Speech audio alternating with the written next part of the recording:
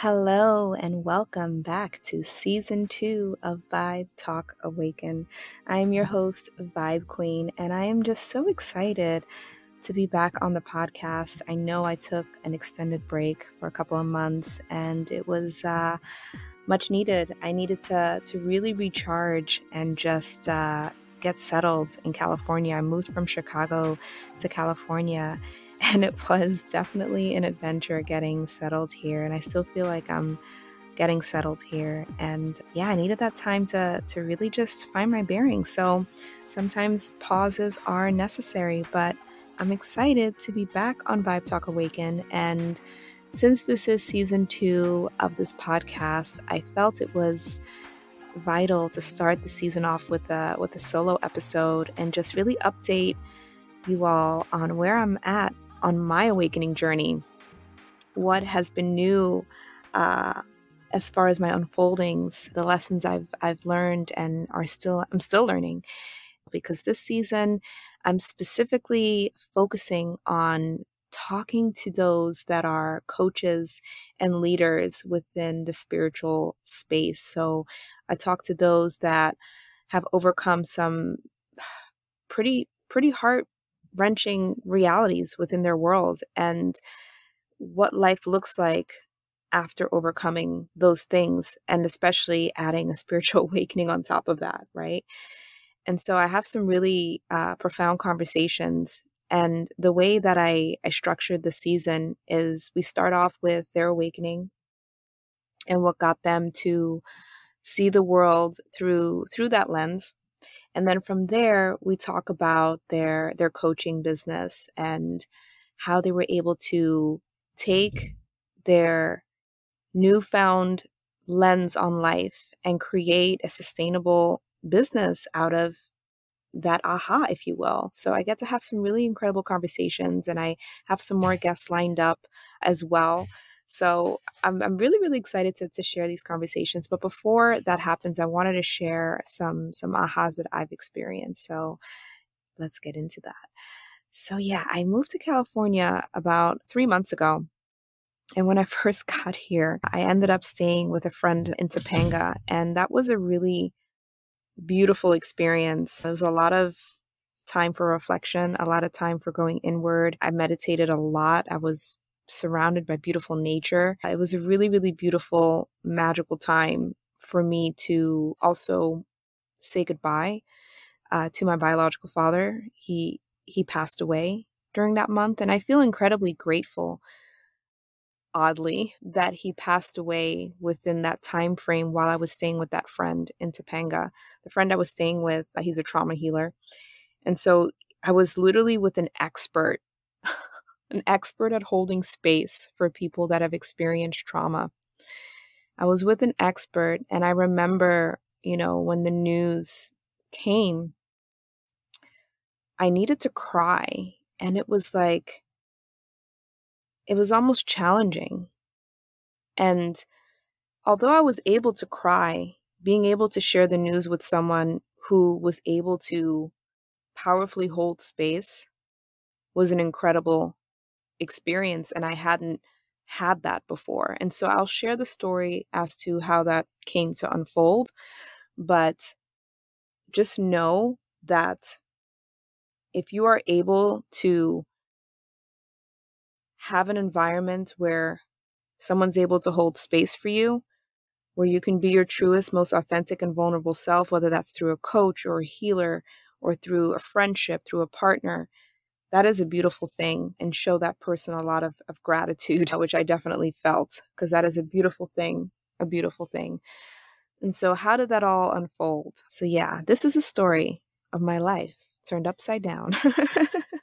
Anyway, yeah, I share bits and pieces of my story on different platforms. And I notice I haven't often shared the entire story of how I've come to be where I am today. So I'll take the opportunity to kind of piece it all together. So I found out that my biological father, who just passed away about 2 months ago, was my biological father 10 years ago. So I grew up with my dad, who's still alive. I consider him my dad, who raised me. I didn't know that this was all happening until 10 years ago. And so this all came to be because I went to get my dual citizenship. So I have German and American citizenship. And so I went to go and apply for that. And that is when I found out that I had a whole nother family. And it was a shocker for sure. It's like, imagine, growing up thinking, who your family is. And then you find out half of your family is not your biological family. It's like, wait, what? So it was definitely a shocker. And so at the time, this is 10 years ago now, I was 26 at the time, my mom was told that my biological father, he was in the military at the time. My mom had me very young. She was 17. The next day she turned 18. We almost shared the same birthday. And so she was told that he passed away in prison. Okay. So he went to prison for attempted murder. He got into a scuffle with some at a bar. This is in Germany when he was stationed in the military. And he broke a glass bottle, got into it with someone, and they got it like into a fight, and it turned into attempted murder charges. And he went to prison, and he was in prison for many years. And so she was told he passed away in prison. So I'm like, okay, I have a whole different father. He passed away in prison. I'll never get to meet him. Okay. So that was a lot to take in. And at the time I was also married. And so this was a lot to take in. The person I was with at the time, they had their own set of traumas and stuff they were dealing with. And so, that kind of only deepened that trauma bond, if you will, at the time. And I didn't really know what to do with that. It was like a sensory overload of information. And at the time, my mom and I were not in great terms. And it just, we ended up not speaking for about 5 years. It was not good. And so fast forward the story, 2016 rolls around, and I get a message from my biological father. He's alive. So after like 35 years, this man comes into my life, or at that time it was 32. I don't know exact age, and he's like, yeah, I'm your dad. And so now I'm just like, okay, the plot thickens. Like, what is happening now? And so I eventually do talk to him on the phone. I get his side of the story of things, because my mom tells a very different side of the story. And yeah, it was pretty, my mind, it was almost like it was a layer of awakening different from my spiritual awakening. I'm making air quotation marks for those listening to the podcast and not watching on YouTube, but it was almost like it planted the seed of questioning my reality. It planted the seed of questioning my reality, because I remember thinking to myself, if I can go my entire life thinking my dad who raised me is my blood, and then being told he's not, and then being told this man is dead, and then all of a sudden he's not, and then all of a sudden it's like, okay, what is real? How do I even know what is anything? Because my life has been surprise after surprise after surprise after twist and turn. It almost made me so resilient that it's like, okay, I don't even know what's real anymore. Like, I don't even know who I am, literally, because I never even met this man. And I looked at pictures and I'm like, yeah, I kind of do look like him. And after I spoke to him, I'm like, okay, this is interesting. So it already started to plant the seeds of questioning my own reality, although I hadn't had that, spiritual awakening yet. This is 2017. So then I find out I have a sister. I have an older sister, and I start a relationship with her. We start talking on the phone, and it's just like, wow, there's a whole nother universe, a whole nother life out there, and she has 5 sons. So now I'm an aunt, and it's like, okay, wait a minute. I have this reality I live in. I'm this person, right? But all this time I was an aunt and I didn't know. And there's like 5 kids out there that, that I'm an aunt to, and I didn't know. It's like, how much more do I not know? And then it's like, I don't know what I don't know. And so it's like all of these things are happening, and it's almost like I was already awakening, but in a different way. And I didn't really even know it, right? So it's like, it was already like starting to unravel for me, my reality, if you will. And then, of course, 2019 rolls around, and a lot of you may be familiar with my awakening story, my actual awakening story. I read A New Earth by Eckhart Tolle. I don't know how you say his last name. And that's really what like shook me. And I learned about the pain body and trauma and all this stuff. And, you know, for those of you that have been following me along, you know what happened next. And I went down the rabbit hole and, the red pill and conspiracy theories and just you name it. I went through it all. Very, very rapidly, very rapidly.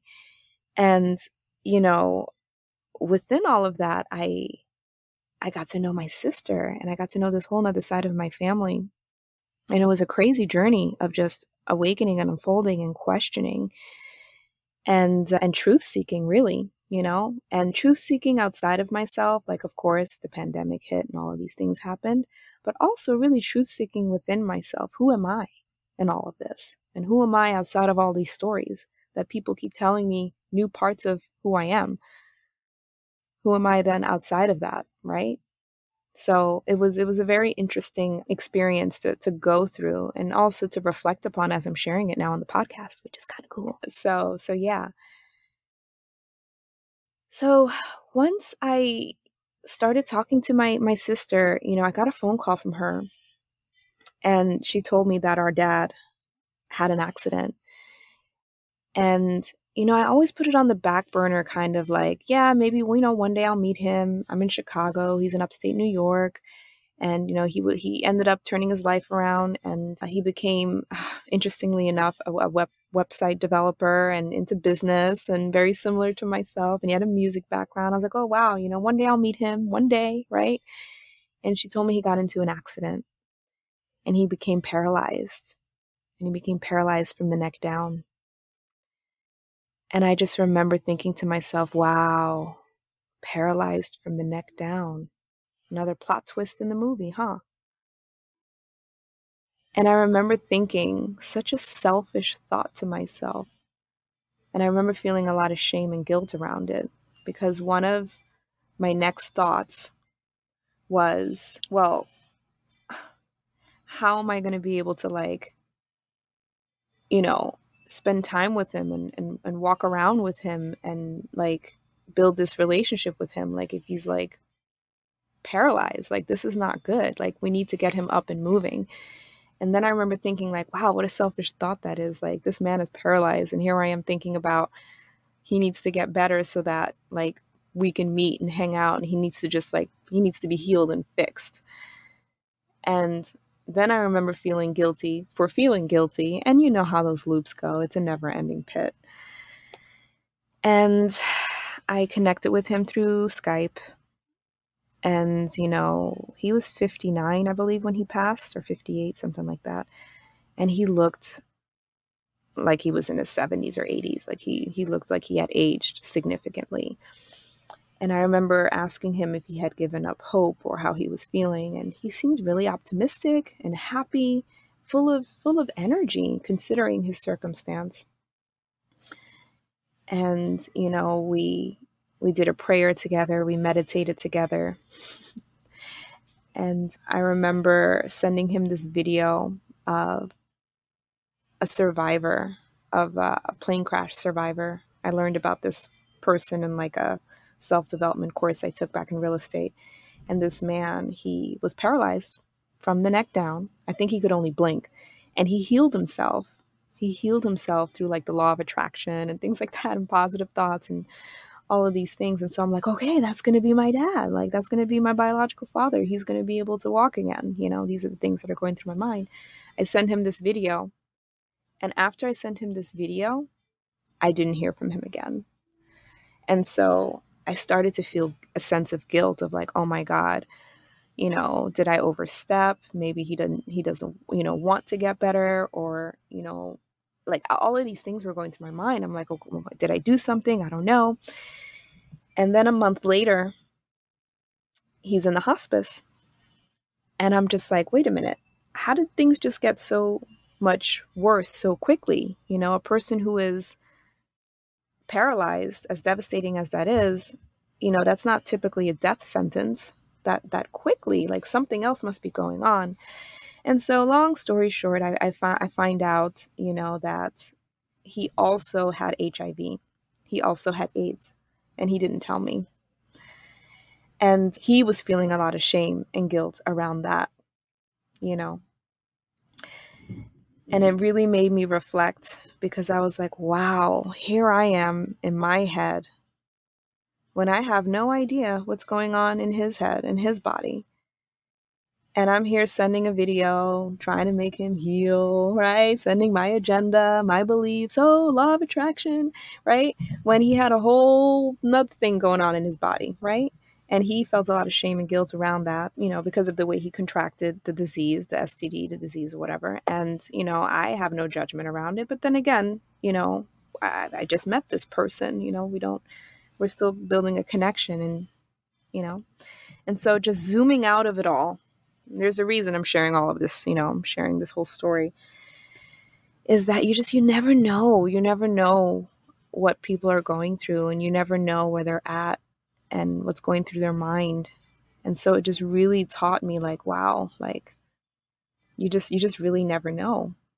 And I just feel really grateful that I was able to spend the time that I had with him, and for technology, Skype, and got to just say goodbye, because so often we don't always get to say goodbye to those that we care about, because we don't know that their time's going to come. And so how fortunate I feel to have known he would be passing on, and to have been able to spend that time. And so as the time came and he then eventually did pass on, I remember feeling such deep grief in my heart. And it's like I didn't know what to do with that, because it's not like I grew up with him. It's not like I knew him closely, but I felt such profound love and connection for him despite it all. And the first thing I did was call my father, who raised me. Me and him are very close. We've gotten very close over the past couple of years. And it was interesting, because when I called him, my dad who raised me, and I love him so much, and I shared this with him, his reaction was a little cold and a little detached. I shouldn't say cold. It was detached. That's what it was. It was detached. And I at the time couldn't understand. I'm like, why is his reaction detached? I'm here crying and grieving and like, oh. And it was detached. And it wasn't until after I got off the phone and after I was able to process everything, I realized, my dad who raised me, and after conversations I've had with my dad, and these are all vulnerable conversations I've had with my dad who raised me. And I'm sharing this really because I'm hoping this inspires you to have these types of conversations with your parents if you feel called to. But it's brought us closer. I feel a little bit awkward sharing it, but it's like it's brought us closer. Is that my dad didn't have his dad growing up, really. They weren't close, and his dad was very detached. And one of my dad's core wounds, and he shared this with me, was that he was so excited when he got married and he had his son and he had me. And he was like, Dad, this is my wife and my kids. And his dad was just kind of like very detached. And, my dad comes from a big family. And so he just really didn't have that father figure in his life. And his dad also passed on when he was younger, I think like early 20s, so he didn't have him like for his whole adult life. But anyway, the fact is, I remember him saying that. And so even though it hurt in the moment, like my dad wasn't able to really hold space and be there for me. And like his words of comfort were kind of like, oh, just get back to work. You don't have to really go to the funeral. Like, that's not really your family. Like, toughen up. Like, you'll be fine. And I know he was coming from a good place. I was able to zoom out and recognize, okay, he's coming from a good place, but no, I should grieve. I should not toughen up at this time. I should not just get back to work. I should not step into my masculine, which is what I always do, and overwork and ignore my feminine. and push away my tears and not give in to crying and not feel the grief and the pain because my dad couldn't. I should fully feel that. That's an important emotion. I just lost a part of what created this vessel. You should absolutely honor that. And so the advice that my dad who raised me, that advice was not good. That wasn't good advice. That was not good advice. But he was doing the best he can. And I love him for that. I don't resent him for that. I love him for that. And I understand his father wound because I talked to him about it. And I told my dad, like, hey, that really hurt when we had a conversation. And I'm so grateful my dad is able to have conversations like that with me, and I recognize not everyone can do that. And me and my mom are still working on that relationship to this day. But how amazing is it if we can learn to have conscious, beautiful conversations with our friends and with our parents and with people in our lives that can move us forward towards understanding and unity and compassion. Like how beautiful is that? I think that's amazing. And I think it can be done. We don't have to be passive aggressive. We don't have to do the silent treatment. We don't have to ignore our feelings. We don't have to people please, and I ignored my dad's advice. I said thanks. I hung up the phone. I reflected. I recognized my dad was just projecting his own stuff in that moment. I let it go. I forgave him, and I cried. I booked that flight to go to the funeral because he said to not go, and I did go. And luckily, I was staying with a dear friend who was able to just hear me out, recognize that, yeah, okay, this is tough. This is a tough situation. And I was able to express myself and just really just cry. And yeah, that was a big one for me this summer. And so I really just needed to experience that. And I was not in a place to be here on this podcast. So I needed to just experience that, which is why I had to press pause. And I think that's important. I used to have this hustle mindset of just go, go, go. I remember on my Instagram, I posted once, no days off.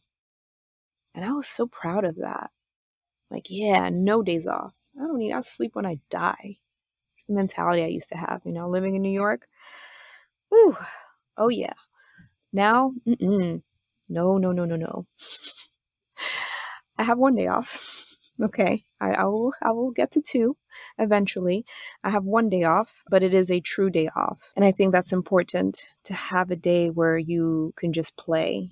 And so, if you feel inspired to create, I don't think you should suppress that, but it's truly just a day to play and to really tap into that inner child. And that's something I've really been called to talk about. Even in my meditations, I started teaching meditations in VR recently, virtual reality. So if that's something you're interested in, you can check the show notes. I'll have the link for that in the show notes. I teach virtual reality every Friday. As of now, the time is 11 a.m. Pacific Standard Time. However, that may change. So just check the show notes. The link will be in there. But if you have an Oculus set, it's so cool. You can create your own avatar. It's pretty dope. It's a partnership with, which is a really cool platform and community. They have live events.